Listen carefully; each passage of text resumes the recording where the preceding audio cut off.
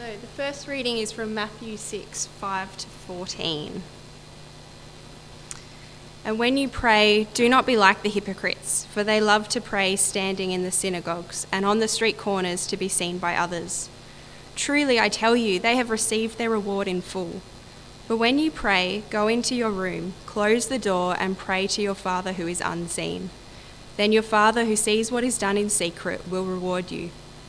And when you pray, do not keep on babbling like pagans, for they think they will be heard because of their many words. Do not be like them, for your Father knows what you need before you ask him. This then is how you should pray. Our Father in heaven, hallowed be your name. Your kingdom come, your will be done, on earth as it is in heaven. Give us today our daily bread, and forgive us our debts, as we also have forgiven our debtors. And lead us not into temptation, but deliver us from the evil one. For if you forgive other people when they sin against you, your heavenly Father will also forgive you. And the second reading is from Colossians 1, 15 to 23. The Son is the image of the invisible God, the firstborn over all creation. For in him all things were created, things in heaven and on earth, visible and invisible, whether thrones or powers or rulers or authorities, all things have been created through him and for him. He is before all things, and in him all things hold together. And he is the head of the body, the church. He is the beginning and the firstborn from among the dead, so that in everything he might have the supremacy. For God was pleased to have all his fullness dwell in him, and through him to reconcile to himself all things, whether things on earth or things in heaven, by making peace through his blood shed on the cross. Once you were alienated from God and were enemies in your minds because of your evil behaviour, but now he has reconciled you by Christ's physical body through death to present you holy in his sight, without blemish and free from accusation. If you continue in your faith, established and firm, and do not move from the hope held out in the gospel. This is the gospel that you heard and that has been proclaimed to every creature under heaven, and of which I, Paul, have become a servant.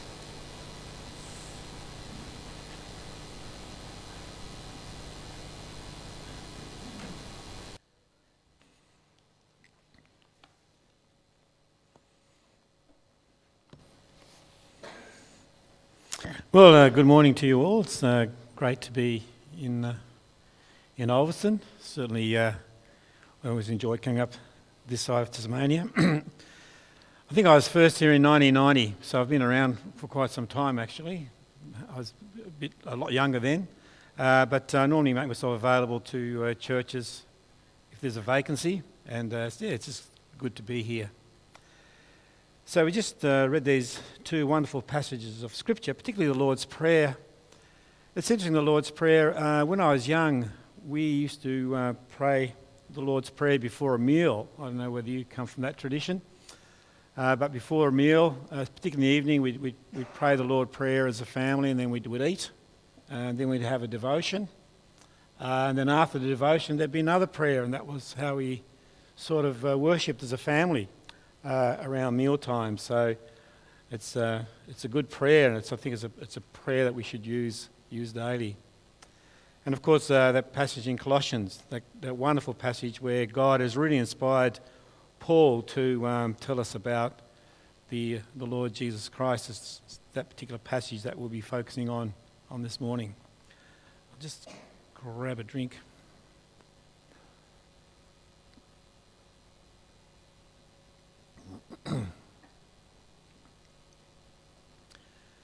I guess the other thing I should say about myself is, so I'm from Hobart. The last church I was in was Blackmans Bay. And so I always had the work in churches where they couldn't afford full-time ministers. So I was in Hobart when they were poor. And then they sort of grew and had a full-time minister. And same with Bay. Bay was about to close down, and so I went to Bay and ministered there. And as another work I did, I run Hobart Marriage Counselling actually. So I'm also a psychotherapist, and I do marriage counselling. So I've sort of got these two jobs. So I've retired from ministry, so cool, but still doing marriage counselling. So the Lord's been good. So there's only one image of God. Now, in the Sistine Chapel in the Vatican of Rome, now some of you might know this, in the Sistine Chapel there's a painting on the ceiling, and it's a painting by Michelangelo. Now, some of you might know this painting. So what he did, he painted God on a cloud, and he's got his hand out, and then Adam's on another cloud, and they're sort of nearly... Do you know the painting? Anyway, it's a very famous painting by Michelangelo.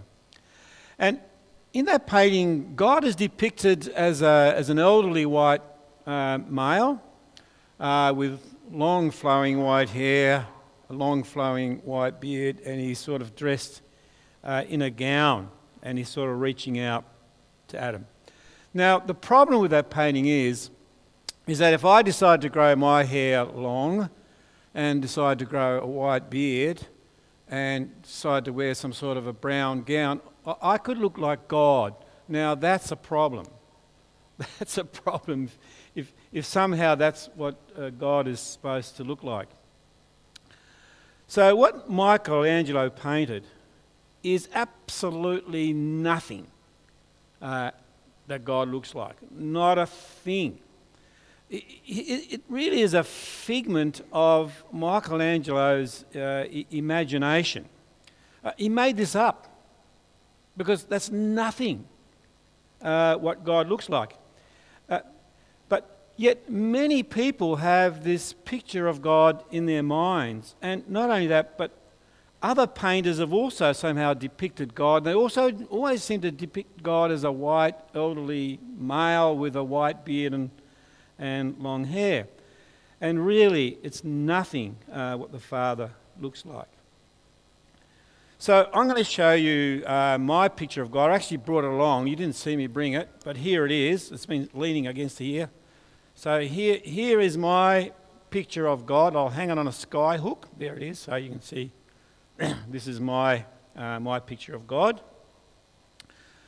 Now, my picture of God is a far truer representation of God than Michelangelo ever painted.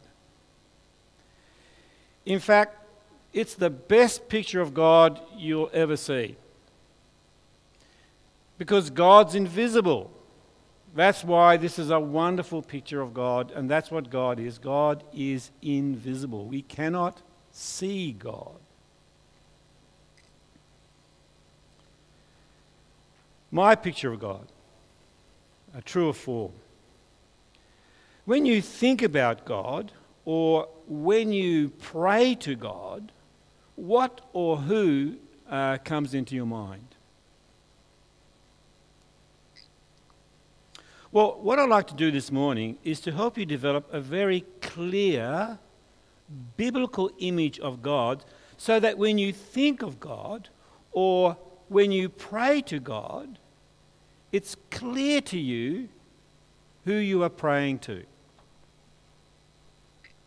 What we don't want is a picture or a painting or some kind of visual image of God.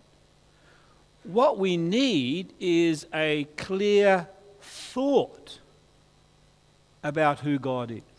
That's what we need when we pray to God. Now, in God's Word we read, and God makes this very clear to us, the Son is the image of the invisible God. Now, it's also interesting that we read in Isaiah chapter 9, verse 6. This is a very familiar passage. In fact, this particular passage has been made into a song. I remember in the 70s when they first started doing scripture and song, there was this song, "For unto us a child is born." You remember it? "Unto us a son is given." That's one of the first. It's also in Handel's Messiah, actually. "Oh, unto us a child." Anyway, that's a song. Handel's Messiah is brilliant. But when you think about the words of Isaiah 9, verse 6, it says here, "For unto us a child is born, to us a son is given. He will be called Wonderful Counselor, Mighty God, Everlasting Father, Prince of Peace." So this passage tells us that the human child born of the Virgin Mary, this child is God. He is the image of God the Father, because it says in Isaiah, everlasting Father. He is the image of the Holy Spirit, the wonderful Counselor. He is the Prince of Peace himself, the Son of God. And then it says, the child is mighty God.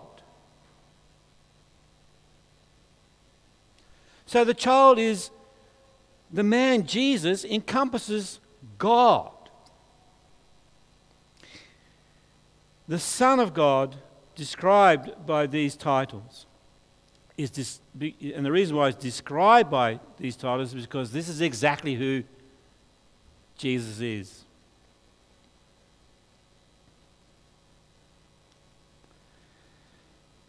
And we also read that he is Emmanuel.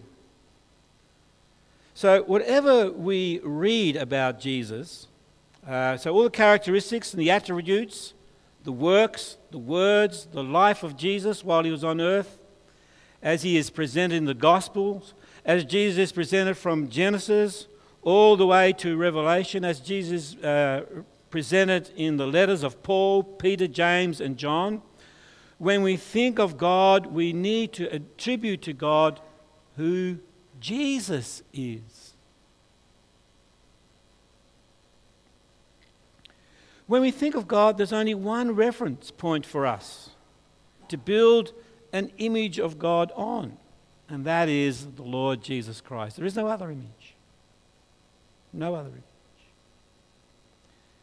Beyond Jesus, there's only the invisible, the unknowable, the inconceivable by us human beings, mere human beings of who God is. And the invisible God is not some white-bearded white man with white long hair.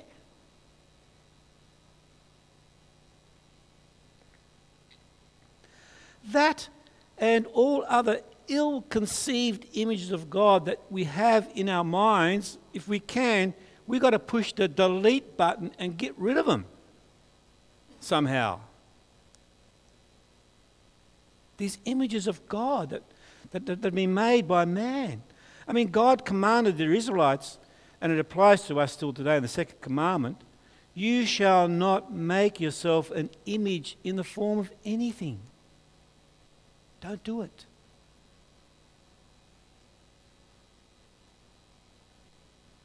God sent to the earth in human form the only one image that represents God to us, the eternal Son of God.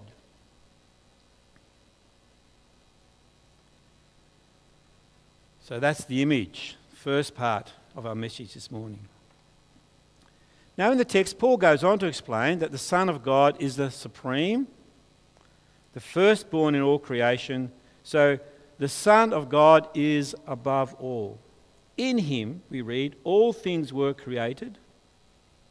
So Jesus is Elohim, as we find it, God plural in the Hebrew. And in Genesis 1, where it says, in the beginning God created, this is where we are introduced to the Son of God. Genesis 1. For in him all things were created. We find this in John. In the beginning was the Word was with God, the Word was God. Through him all things were made. Without him nothing was made that has been made. The image that we need to have of the Creator God is the Lord Jesus Christ.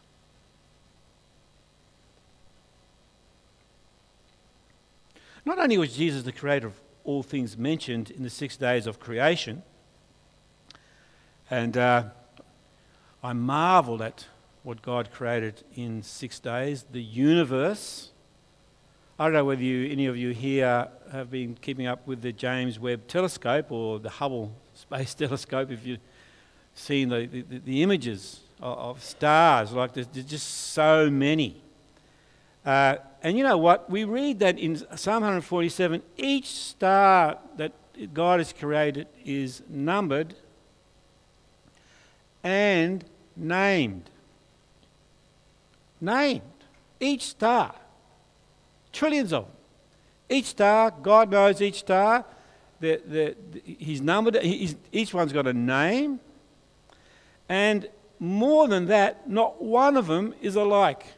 So not one star is like another star. We read that in 1 Corinthians 15. Stars differ from stars in splendour. Amazing when you think of God's creation, how glorious and how great God is. And so we read this. And then the Bible speaks of us, as we mentioned also, being created in his image. And it's not just the physical creation that God has created, also the invisible things. Angelic, spiritual beings, thrones, powers, authorities, all. Every one of them established by God through the eternal Son. All things. And in him, Jesus, all things hold together. So what we have is that God holds it all together. And so that we can see in the Old Testament how God has held all things together. And so in the Old Testament, we have Old Testament history, and we love reading about it. And there's all sorts of powers and all sorts of things that human beings do, but God holds it all together to make sure that Christ comes, that Christ fulfills prophecy, that he is born, crucified, that he rises again on the third day. That's what we read in the Old Testament. God is supreme there. And in the New Testament, us, God now holds all things together in such a way that the bride, the church of Christ, is prepared for the groom. This is how God's holding things together for us. And we're part of that journey. We're part of the church, the bride that is being prepared for the groom. Now, some of you might be thinking about, particularly the war in Ukraine at the moment. What's happening there?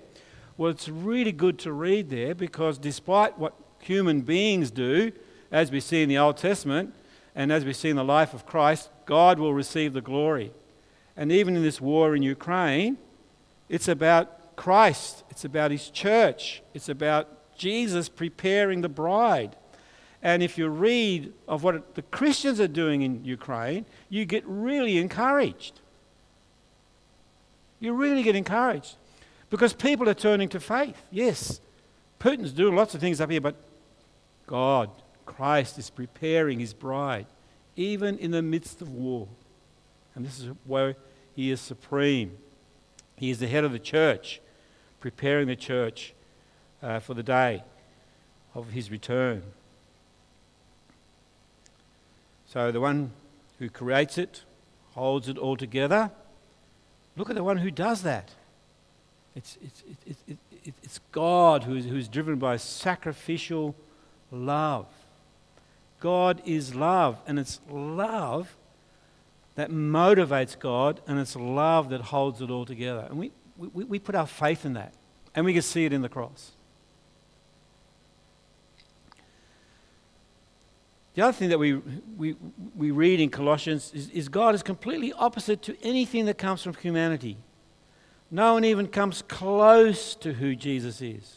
Pure, selfless love, compassion, grace, and mercy. And then there's even more love and even more mercy. As we read the Gospels, we see that in the Lord Jesus. This is who God is. This is who God is. So what a glorious image of God. And what confidence that gives us when we put our faith in him. Paul goes on to describe Jesus. Now through Jesus Christ, the Son of God, all, we read in the passage, all things were reconciled. Now we know even from Romans that the whole of creation suffered when Adam and Eve chose to rebel against God. Romans 8 verse 20. For the creation was subjected to frustration. It was in bondage of decay. Now Jesus broke the bondage of decay on the cross. All things on earth and in heaven reconciled, brought together by the Lord Jesus Christ. And the next part of the passage, it becomes personal. It's about you and I. So what we read there is that we were born in sin, alienated from God. We inherited this from Adam and Eve.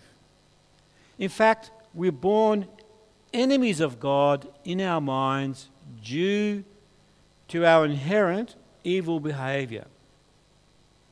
So what we have human beings, the pinnacle of God's creation, made in his own image, and they became enemies of God, opposing God, even hating God. And we see this so clearly in our society today. I have many non-Christian friends. They don't want to know. They want to know me, but they don't want to know about God. They don't want to know about God's ways. In fact, there is complete opposition to God in many. They just blaspheme his name, swear, curse. In fact, 2 Timothy 3 sums it up very well, what people are like today. People are lovers of themselves, lovers of money, boastful, proud, abusive, ungrateful, unholy, without love, unforgiving, slanderous, without self-control, brutal, treacherous, conceited. And some people even reject how God has created them as man and woman.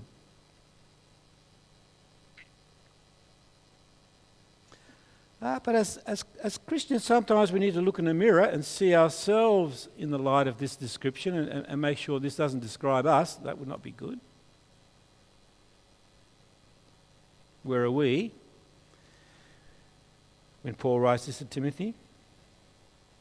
Well, despite who we are and despite our failings, we read God reconciles such enemies to himself. So what we've got all these people out there with their evil and corrupt thoughts, driving their evil and corrupt thoughts and words and behaviour. So they're anti-God. And so with such enemies, God makes peace. Amazing. God makes peace. God the Son makes peace through his blood. So he dies for these people who are his enemies. Those who believe, those who put their faith in God's anointed, Christ the Lord, those who put their faith in him. Now get this. I love this part of the passage. Those who put their faith in him are holy in his sight, without blemish and free of accusation. Holy. Do you consider yourself holy? I don't think too many of us would put our hands up if I said, are you holy? In God's sight. Because of Christ's complete work, so it's complete work that Jesus did, you are holy in God's sight. So when God looks at you, he sees holy. When God looks at you, he sees you without blemish. There's not one blemish on you. Nothing to look for. No blemish. And free of accusation. This is the glorious gospel. This is the good news. Imagine, you're holy, there's not a blemish on you, and no one can point the finger at you. That's what free of accusation means, by the way. No one can point the finger and say, you. No, free of accusation. That's the complete work of the Lord. This is who God is. This is who God is. And this is who we are before him, because of the great work that he's done. God has reconciled you by Christ's physical body through death to present you holy in his sight, without blemish, free of accusation. That's the good news. That's the gospel. freely given to us through faith in Jesus. Not by works, faith. It's yours through faith. This is who God is. This is God to us in the Lord Jesus Christ. In Christ we clearly see God. Now, I want to connect this passage to the Lord's Prayer. The reason why I want to connect this passage to the Lord's Prayer is because we address God, our Father who art in heaven. Now think about what happens sometimes when we address our Father who art in heaven. We kind of separate the Father at that point, and Jesus teaches us to address him as our Father. But how are we to understand and how are we to see the Father in heaven? Now, I've heard people say, when you pray our Father, it's good to imagine, this is what I've heard people say, it's good to imagine or have an image of the most loving, kind, caring Father you can think of, and that is who the Father is. That instruction, and any such instruction, is, I'm afraid, completely wrong. Like, that's just the wrong way to instruct people to see the Father. In fact, I would go so far to say it's actually blasphemous. You're actually taking God's name in vain when you do that with such an instruction, and in the end you'll end up with some kind of idol God in your mind about how the Father might be, which is not what we want. That instruction is wrong. When you pray, our Father, you must only ever have in your heart and mind the only true image of God, which is the Son. That's what Paul tells us. And when you think of Isaiah, everlasting Father, Jesus was born the Father, the everlasting Father. The Son is a perfect image of the Father too, you see. The Father. Jesus himself said, I and the Father are one. That's what he said. In John 10:30. And in John 14 verse 9, to Philip, Jesus says, anyone who has seen me has seen the Father. If you've seen Jesus, you understand who Jesus is, then you understand that. That's where you understand who the Father is, through Christ. It's good to connect the Lord's Prayer when we address God the Father with the exact representation of his being, the complete person and work of the Lord Jesus Christ, and with the understanding that Jesus has been given the rule and the authority, our Father, God who is in heaven. There's only one image of the Father in heaven for us, and that is the eternal Son of God.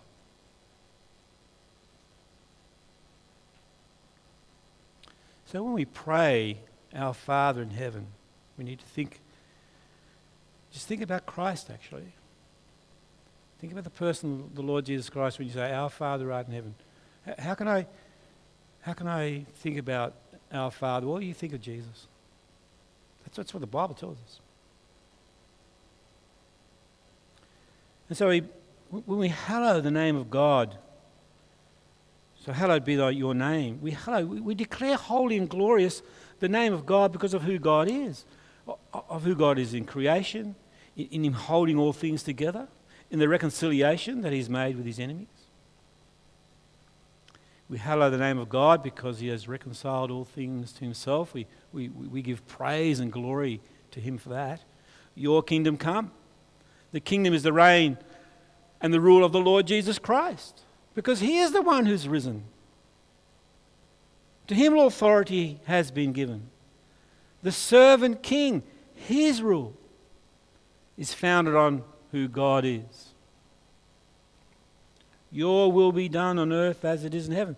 The image of God is Christ doing his sovereign will in heaven, and Christ fulfilling his will on earth through the Holy Spirit, who he is given to his followers, his disciples, the church, us. That's how God's will is done on earth. Give us today our daily bread. Christ is the image of God. He fed 3,000, then he fed 5,000. He also said, I am the bread of heaven. They that come to me will never hunger, never thirst. It's a good way. Give us this day our daily bread. Forgive us our sins as we forgive those who sin against us. We have before us the one who reconciled with his blood shed on the cross Christ's physical body through death to present you holy in his sight without blemish. I'm going to say it again because I love these words, free of accusation. Forgive us our sins. Yes, God does that. He forgives us. As we forgive those who sin against us, we need to give to others what God has given to us. We need to forgive to the point where we can also say, it's fine, you're free of accusation. There's not a spot on you. What you've done to me is forgiven. Through the Son of God, forgiven freely by faith. Lead us not in temptation. In our time of testing, in the Lord Jesus, we see in him how he overcome the evil one himself through the word, through faith. Help us, Lord, in this one. We can see it in Christ. Deliver us from the evil one. Sin reigns in our world. The devil is the prince of the air. He reigns. Sin and the devil was defeated on the cross. But sin and the devil are now restrained by the authority and power of the Lord Jesus Christ in the lives of believers, and say, yes, deliver us, Lord. We can see that Christ won over sin and death and the devil on the cross.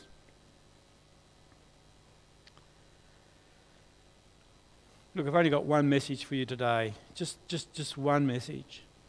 It's helped me to understand this. There is no other God. Period.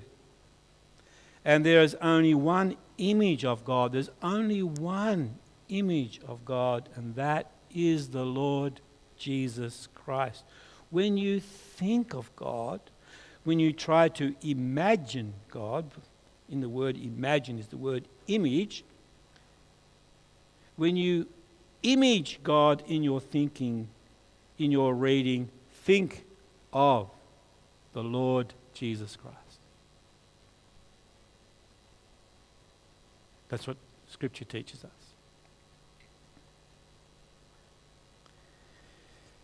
When we pray to God, the closing line we always use at the conclusion of a prayer is, in the name of Jesus, Amen. We pray that way.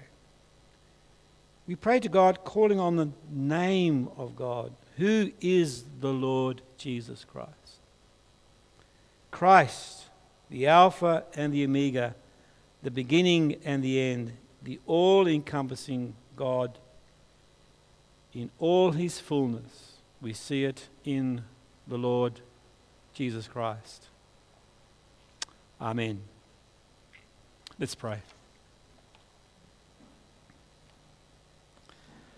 Father, we give glory, praise and honour to you, O God, and we thank you, O God, that you've revealed yourself to us. We thank you, O Christ, that you are the eternal one, that you are God, that you came and lived among us. We thank you, O Christ, that we see clearly who you are in what you have done. We thank you, O Lord Jesus Christ, that you're willing to make reconciliation on our behalf, that you're willing to become human, that you're willing to take all our sins, every last one of them, on that cross. All our sins. Not one missed out. We thank you, O Lord Jesus, for the sacrifice that you made on our behalf, and that we may now be holy, free of blemish, spotless before you, and free of accusations. Lord, this is the great and glorious gift that you've given to each one of us. I ask, Father, that those who may doubt this message, those who may not believe it, or those who feel as if though they're undeserving here this morning, or those who cannot see themselves as being holy in your sight, without blemish, that you would move in their hearts, O God, with your Spirit, so that we may all be assured as we walk out of this building this morning. Yep, this is true. This is the great gift that you've given to us, O God, through faith. It shows us how gracious, how merciful, and how kind you are. It's also the reason why we are here this morning, because you've reconciled yourself to us. You reconciled yourself to us. So undeserving of any move of you towards us, and yet you love us so dearly. We're so precious in your sight. We're as precious to you as the very blood of your own Son. How can that be? Lord, I ask that this may sit in our hearts and in our lives forever. That your Holy Spirit may affirm this to us and help us, O Lord, to live it, to live as forgiven people. Help us to live as people who have received your grace so freely. May we live as a people who know that we are loved by you. May there be joy in our hearts, even a gladness because of who you are. In Jesus' name we pray. Amen.